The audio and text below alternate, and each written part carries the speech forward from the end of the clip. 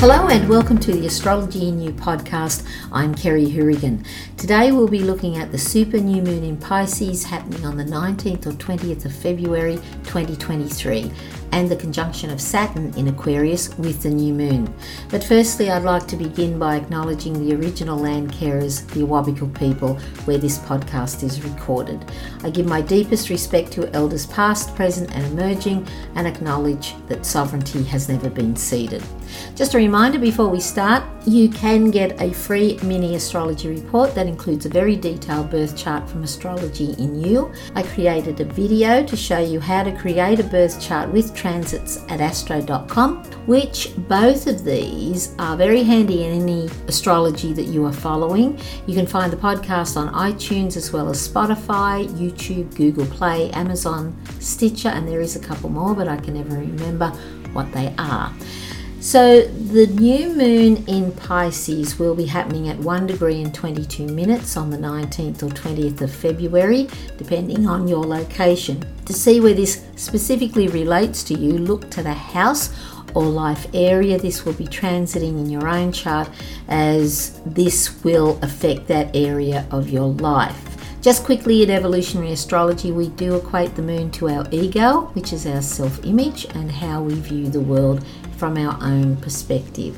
Conditionings influence our perspective, such as our childhood conditionings, our culture, our society, our beliefs and experiences all contribute to our perspective. This is why we can view the same thing as someone else but see it differently. And just a reminder that the new phase is where we set an intention to begin the new cycle. Pisces is a mutable water sign. Its ruling planet is Neptune and it rules the 12th house. In Pisces, we emerge from an ending to begin a new cycle of adventure in the newness of Aries, just like the birth of a baby. The evolution of Pisces is in several stages. And this is spoken about beautifully by Maurice Fernandez in his book Neptune, the 12th House and Pisces. I'll put a link below and I urge you to get a copy, especially if you have a lot of planets in the 12th house as I do. Pisces is related to the ultimate truth. Pisces is also related to innocence, delusionment, suffering, believing one is a victim, public service, connection with the loving intelligence and the source of all things. One develops a healthy immune system relating to that loss of innocence or naive ways of thinking that must be experienced. And all these stages lead to the ultimate truth. You may not have heard of Pisces being explained this way. So in general terms, starting with this naivete or innocence, there is a naive assumption that everything is going to work out, where we take things for granted. One just wants to kick back and go with the flow, and this can go well into adulthood, even though we experience things not working out over and over. And this leads to disillusionment. And in this disillusionment, we suffer. We feel let down, we feel hopeless, we feel unworthy, where everything is futile and we just can't see the point. And through this loss of innocence or naivete, we feel hurt by existence itself because of this blind trust that has come from this innocence. There is a tendency to assume everything will be taken care of or will be looked after and will never get sick, even though in reality this just doesn't happen, creating different levels of disillusionment. Now all this is necessary, and in this loss of innocence we see how the shadow side of Pisces creeps in, where one can believe they are a victim. And in this victimization, emotions of resentment and revenge rise to the surface, creating anger, and anger leads to sadistic behavior in its extreme. This feeling of being a victim and the feeling of the whole world being against us is all due to this blind trust that we've created and not questioning anything. One begins to realize that focus and effort is required to make things happen, otherwise one feels they are like a lost ship at sea. When no effort is made, one can feel that life has left them behind. This impacts on things like undeveloped communication skills, underdevelopment in relationships, a weak immune system, and lack of asserting oneself. When this continues, one can experience the dark night of the soul, where one hits rock bottom and all the illusions are real until it is discovered they are not. And Buddha said it best. He said, take your eye off the illusion. There is no truth to what you are seeing. You have to think, well, what did he mean? In times of suffering, a person is presented with issues and situations that rise to the surface for investigation and release to look at reality.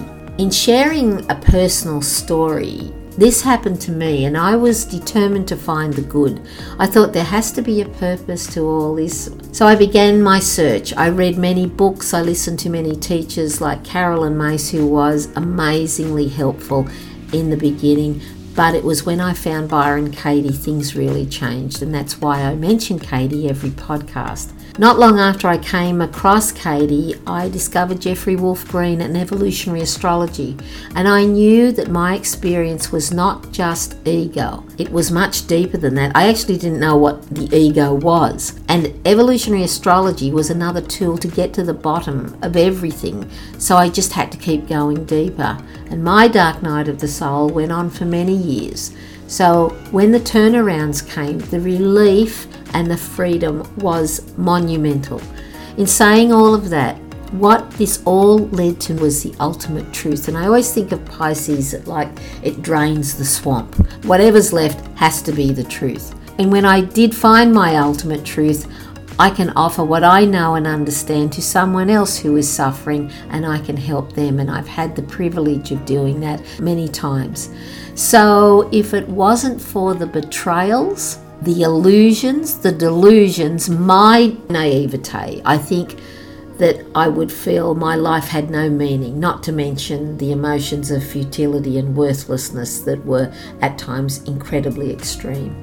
In my case, I have Pluto in Virgo, and I have 4 other planets in Leo, all in the 12th house, and I have Pisces on the 7th. So all the betrayals and issues I had didn't know how to deal with. I had no clue how to deal with them at the time, all related around other people. And this lined up perfectly for my soul's experience to keep me going in my evolution. I mean, I have to smile and be so grateful when I think of how and what happened back then. I came to the conclusion there was just no other way I would get here, and it blew my mind. It really did.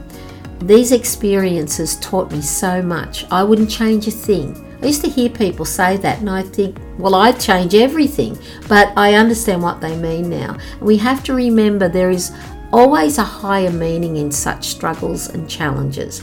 And the key is, do we go on a quest to find the truth, or do we continue with our blind trust and keep repeating the same experiences, stressful as they are, until we realize we have to release them and let them go and find out the truth behind them? And this is where Katie's process came in. Virgo plays a very important part in its polarity to Pisces, as it helps us ground ourselves, because when we get into those states of victimization and disillusionment, we are in our emotions. We've got nothing to steady us at all. And Virgo is perfect in its polarity to Pisces in that way, because it's about discernment. And to arrive there, we must be willing to find the truth through criticism, judgment, to identify faults so we can make the necessary adjustments for continual improvements. And this is where the idea of perfection comes along with Virgo. And actually, perfection doesn't even exist. It's a journey of continual adjustments and fine-tuning. That's how we get there. So when we do this, we connect with something greater than ourselves, and there is so much more to life than our conditioning, survival and security. Through Pisces, we work on our relationship with life, and when it is healthy, we can have heaven on earth, but when it's distorted, it's hell on earth, and we can make that choice. Wherever Pisces is located in your natal chart signifies if you are going to sail through calm or rough waters. So the super new moon in Pisces. So Pisces is a water sign, and water in astrology links us to our emotions. It is sensitive to everything. If the archetype of Pisces is very activated, we can tune into all sorts of things. Other things Pisces relates to are our dreams, and if you can note down your dreams, pay attention to any animals, the colours, people, or how you felt in your dream. These are all clues to ourselves. In Pisces, we are confronted by the unpredictability of nature and life, where we must adapt to the conditions. And Pisces reminds us that we are part of nature and part of greater cycles. So with Saturn in Aquarius, I decided to look through the Sabian symbols. Now Saturn is at 28 degrees of Aquarius, and for those of you who don't know, the Sabian symbols represent the mysterious images that represent each degree of the zodiac. It's based on the works of Elsie Wheeler, Mark Edmonds and Dane Rudyard. I'll leave a link to jamesburgess.com, and he's very good taking you through the Sabian symbols and explaining the meanings behind them. So when we look at the 28th degree of Aquarius, it represents being careful about our natural resources.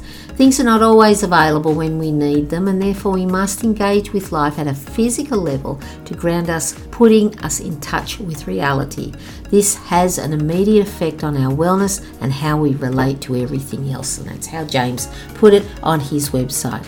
I found this so profound as I related it to world events in regard to the war in the Ukraine, which is about resources. In fact, the issues that we face as a human family are about resources. Individually, it would be wise to plan. I can see how Pisces, in relating to the ultimate truth, and Saturn's conjunction at 28 degrees of Aquarius may play out in the truth about resources, such as the article written by Seymour Hersh and the Nord Stream pipeline. It's an incredible read, and I'll put a link to that. You can find it on Substack, but I'll put a link to Russell Brand's interview with Seymour Hersh. Saturn represents the old and Aquarius the new, and I feel we will see more of the old collapsing to make way for the new. So it is wise. Do what you can for your health, your finances, and your overall well-being.